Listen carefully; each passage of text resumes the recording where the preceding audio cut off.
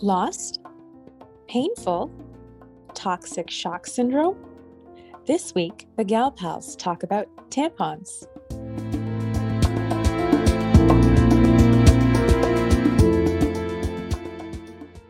It's your good Gal Pals, Kayla And Arnie, bringing you TMI Talks, where you'll be thinking, no one told me. For friends, sisters, and moms. For all women and vagina havers. Evidence-based information brought to you by a science master obsessed with research. and a physician assistant. Just a reminder that this is for educational purposes only. Please seek a medical professional if you have concerns. We do our best to provide up-to-date information backed by evidence-based medicine. We do the research so you don't have to.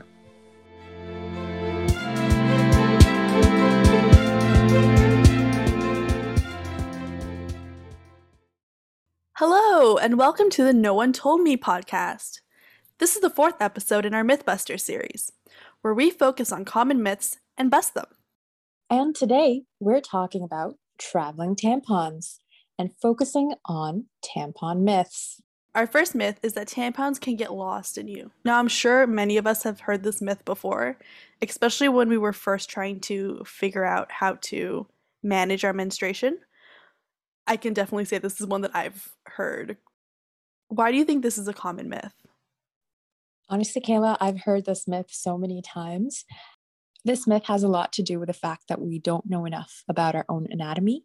And a lot of this probably comes from the fact that women's health isn't something that people often talk about, especially when it comes to women's anatomy. I think you're completely right with that. I'm on social media a little too much, but I was on TikTok and I saw someone reacting to a 3D model of the uterus, and they were comparing it to the size of your hand. Now, I'm sure you are very aware, maybe saw a 3D model like in person of like how big it is compared to your hand, and everyone in the comments was freaking out about the fact that your uterus is not the size of a football. Because I feel like growing up we're shown diagrams of what our reproductive organs look like, but never a scale of how big it is.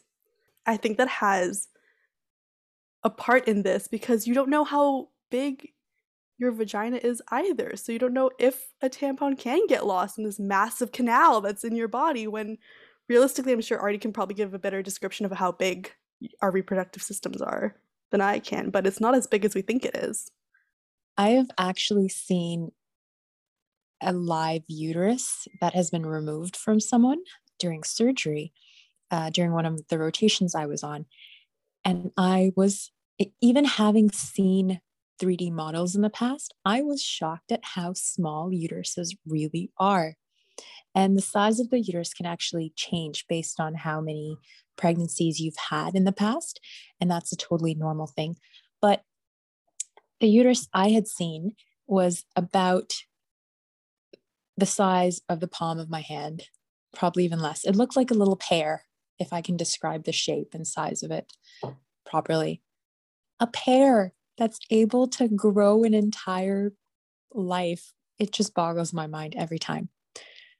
Coming back to the size of our vagina, yes, they have the capacity to push out a human and undergo intercourse, but vaginas are actually pretty dainty, I would like to say.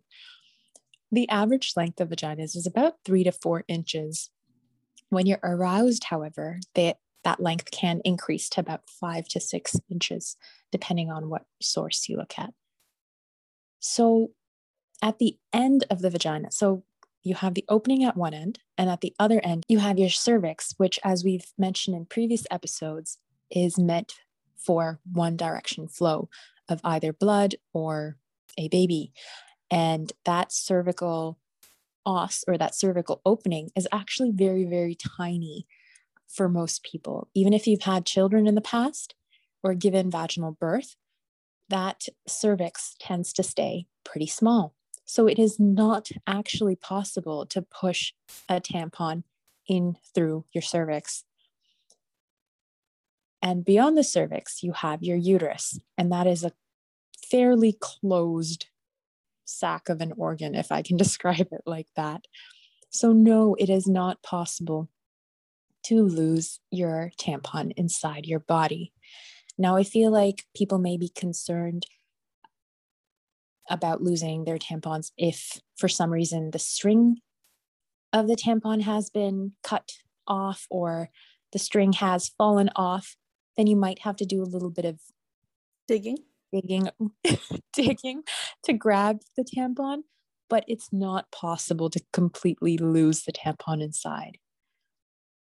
If you feel that you've forgotten the tampon in there and there is discomfort, obviously, please do go digging, because the last thing you want is to leave a tampon unattended and forgotten in your reproductive tract.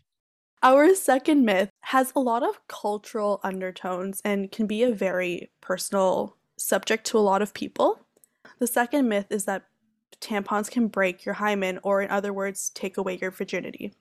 Now, we want to say before we start talking about this subject that we know that there's a lot of cultural undertones, and we want to respect all of that because the world is great and huge, and there's a lot of different understandings of how we are to function in this world. But we're going to look at this from more of a medical perspective. That's exactly right. Essentially, virginity is how you choose to define it, or how your culture chooses to define it. We won't get into that. We're basically going to be talking about what the hymen is and does it break when a tampon goes in. So let's get into it. So let's talk about what a hymen actually is. The hymen is a thin membrane that covers part of the vaginal opening. This does not cover the whole opening, and I'll tell you why. You do need a little bit of a opening, even in that thin membrane, for menstrual blood to pass through. Now, there can be people who are born with an imperforate hymen, meaning that the entire hymen covers the opening of the vaginal canal. And oftentimes these people do need some sort of surgery to allow for menstrual blood to flow through. We'll put a link in our About section, which shows a variety of the different types of hymen people can have. But the majority of the types you're going to see on people, if you imagine the opening of the vagina, the membrane covering it is like a donut. So the center whole part of it will actually be the part that is where blood can pass through. And the surrounding donut part of it will be the hymen. So that's, again, a thin filamentous membrane.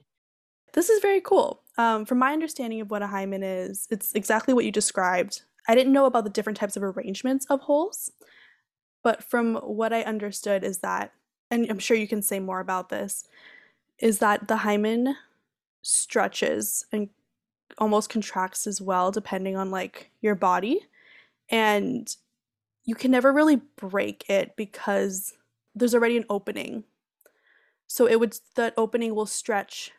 When people have the experience of bleeding during intercourse or something along those lines, or even some people experience it when they ride their bike, some people experience it when they're, pretty sure people have heard this before, when they go horseback riding, that is because it's stretching a little bit too quickly, and then it will almost rip a little edge of it, which will be causing the blood. From my understanding, that's at least what I have heard. I will admit this is not coming from any research because I haven't researched this part of it, but that is from what I've been hearing, which I might be wrong. So I'm sure Arnie has. Well, I'm glad you brought that up because that's actually what I was going to talk about next. The hymen cannot break. It does stretch. So exactly the way you described it, you can stretch it just doing daily physical activity, biking, gymnastics, swimming, horseback riding. Most people won't even feel when it stretches. It might just show up as a little bit of bloody discharge on their underwear. And hymens can be stretched with, again, like we mentioned, physical activity, penetration with a foreign body, and this includes fingers, intercourse, and tampon use. So this is where we kind of have a gray area between what is a myth and what is not. Essentially, the hymen can't break, but it can be stretched by tampon use. And depending on the size of hymen you were born with, you might never actually feel or might never actually experience the bloody show of a hymen stretching, because some people are just born with different anatomy. That's what it all comes down to. Yeah, I hope our listeners have a better understanding of that subject. I know that's something that is a very hot topic, especially when you're and trying to figure out how to navigate life after puberty.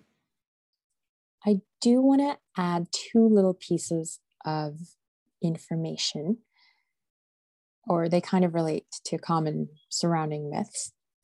The hymen can't regrow. There's some misconception that it can possibly regrow if someone hasn't had penetrative intercourse in a while.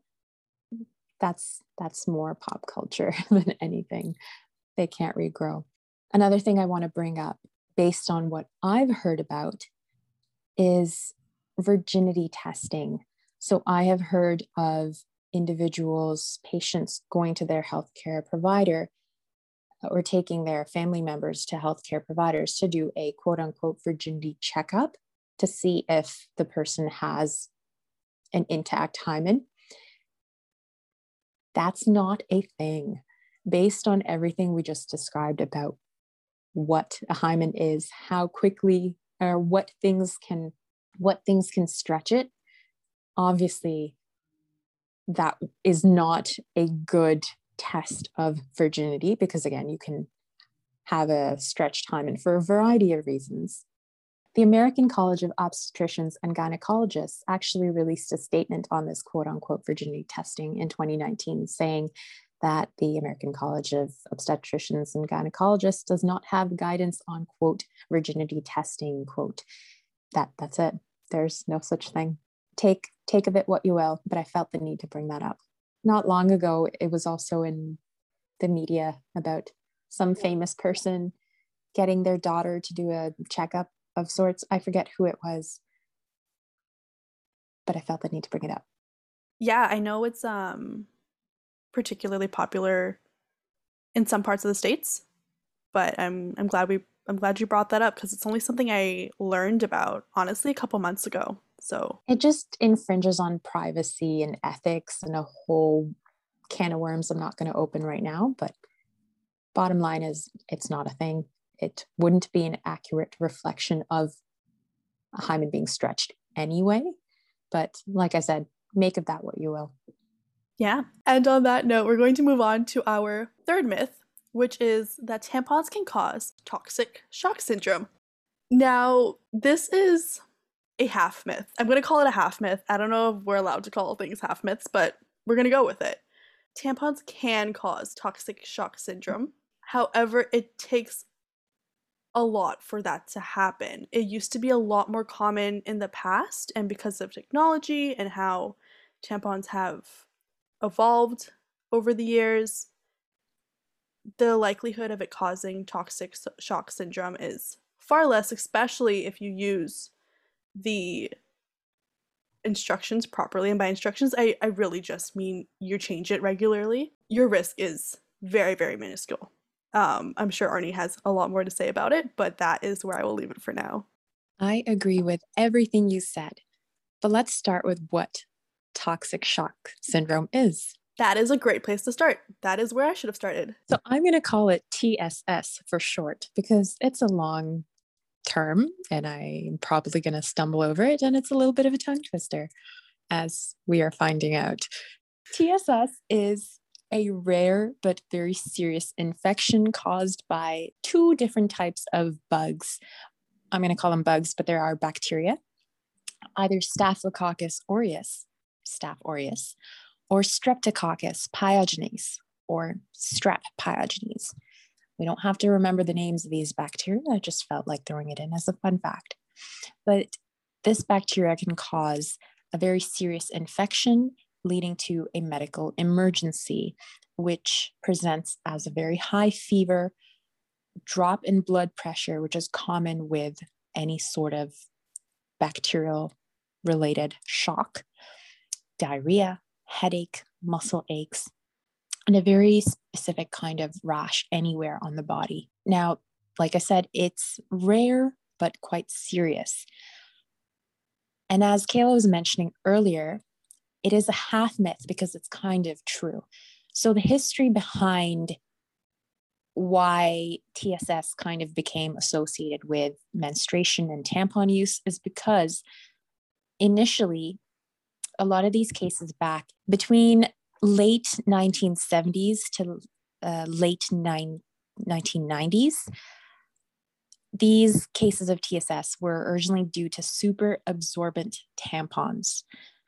After people kind of started to realize that the two were associated, we started seeing less cases of TSS after these super absorbent tampons were taken down from the market and more information became more readily available to tampon users. So I think that's why we always see the little instruction manual and guidance on how to use tampons with every box that you buy. So after that information kind of became more available, we started to see less cases in the population. However, it is very true that women who develop TSS are more likely to have used tampons with high absorbency, or they use tampons continuously for more days of their cycle, or they have kept a single tampon in place for a longer period of time. It doesn't necessarily have to be or, it could be a combination of all these factors that have led people to get TSS, but those are risk factors of developing TSS with tampon use, which is why the recommended time of keeping your tampon in is about 4 to 8 hours tops. I do want to put a quick mention that half of the worldwide TSS cases are actually not linked to menstruation.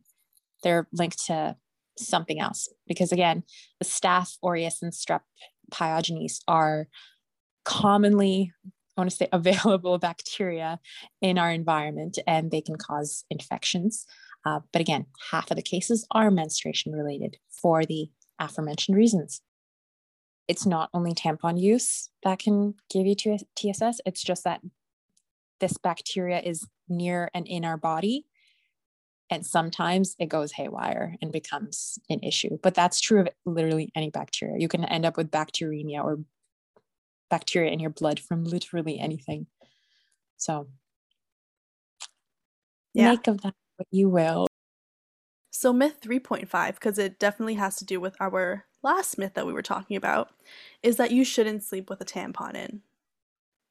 Arnie, should we sleep with a tampon in? Not should we. Is it bad to sleep with a tampon instead of using a pad? Depends on if you're sleeping with a tampon in for 8 hours or 12. So again, goes with the same line of logic as our previous myth, that if you're leaving in a tampon for longer, the longer you leave it in increases your risk of TSS. Generally stick to the directions on the box. Typically leave it in 8 hours max. If you think you're going to be sleeping for longer, maybe try waking up and changing it. I know that's a big ask. We all love our sleep, but whatever it takes to lessen your overall risk. Yeah, so I agree with everything you just said. And some people might even find it more comfortable because you don't have to worry about the leaking from the pad. Yeah, you can even double up if you really want to. And don't double up. Well, no, sorry. When I say double up, I mean wear a tampon and a pad if you are afraid of the tampon leaking while you're sleeping. But again, within the 8 hours. If you're going to double up, as in use a tampon and pad, remember to change both. We're going to put a link about TSS from Teens Health or kidshealth.org in our About section. And honestly, I just have to say as a side, I loved kidshealth.org growing up. As a little medical nerd, these are the articles that I read. Anyway, the information is quite succinct, and it is usually reviewed by a healthcare provider. So you're getting pretty succinct medical information as well. Let's get to our little break and go back to our summary and fun facts.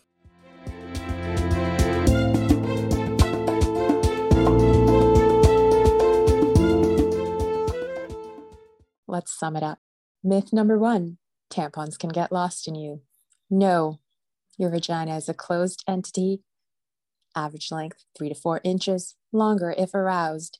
Your tampon should not get lost. It cannot get lost.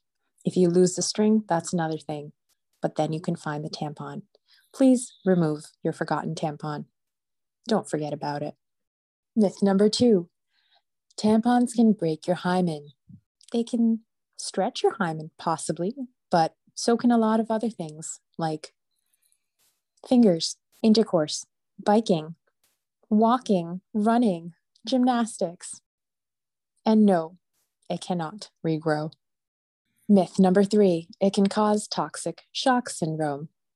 Yes and no. There is some historic connection with tampons causing TSS, but better to be safe than sorry. Don't leave your tampon in for too long, and don't use a tampon unless you're actually menstruating. General guidelines when using a tampon. Make sure to change it regularly. That means only use it for 4 to 6 hours, 8 completely maximum. There are different tampons for different flows, so try to match your flow, or try to match your tampon to your flow. And now for our fun facts, which we found some really fun facts for this one to kind of make up for the fact that we didn't really have any last week. We had plenty of fun facts about sharks, Kayla. Don't disrespect the sharks. We had great shark fun facts. But now we're going to women's health fun facts. We had animal fun facts with Arnie last week. So we have 4 fun facts for you. This first fun fact is that some of the earliest tampons were made out of weeds, wool, and papyrus. So papyrus is a cloth-like material that was used in ancient Greece, which makes sense because our little tidbit about this fun fact is that women in ancient Greece also used thin planks of wood wrapped in lint to keep clean during their time of the month. So when we didn't have modern technology for tampons, that is some of the earliest versions of tampons. And I do feel that we have to be a little bit responsible to mention that there are still many women and vagina havers in the world who still do not have access to feminine hygiene products. And a lot of them do end up using things like rags and other unsanitary material during their time of the month. Fun fact number 2, historically, professional women were more inclined to use tampons.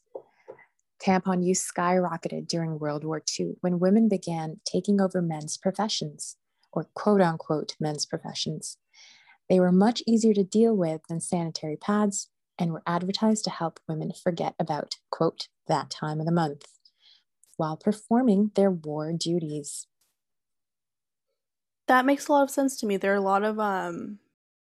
a lot of movement in women's rights during that period of history, so that makes complete sense to me as why that would happen during that time. And in terms of the advertised as women forgetting about that time of the month, some people do find it a lot more comfortable to use tampons than pads, and I think that's linked to that.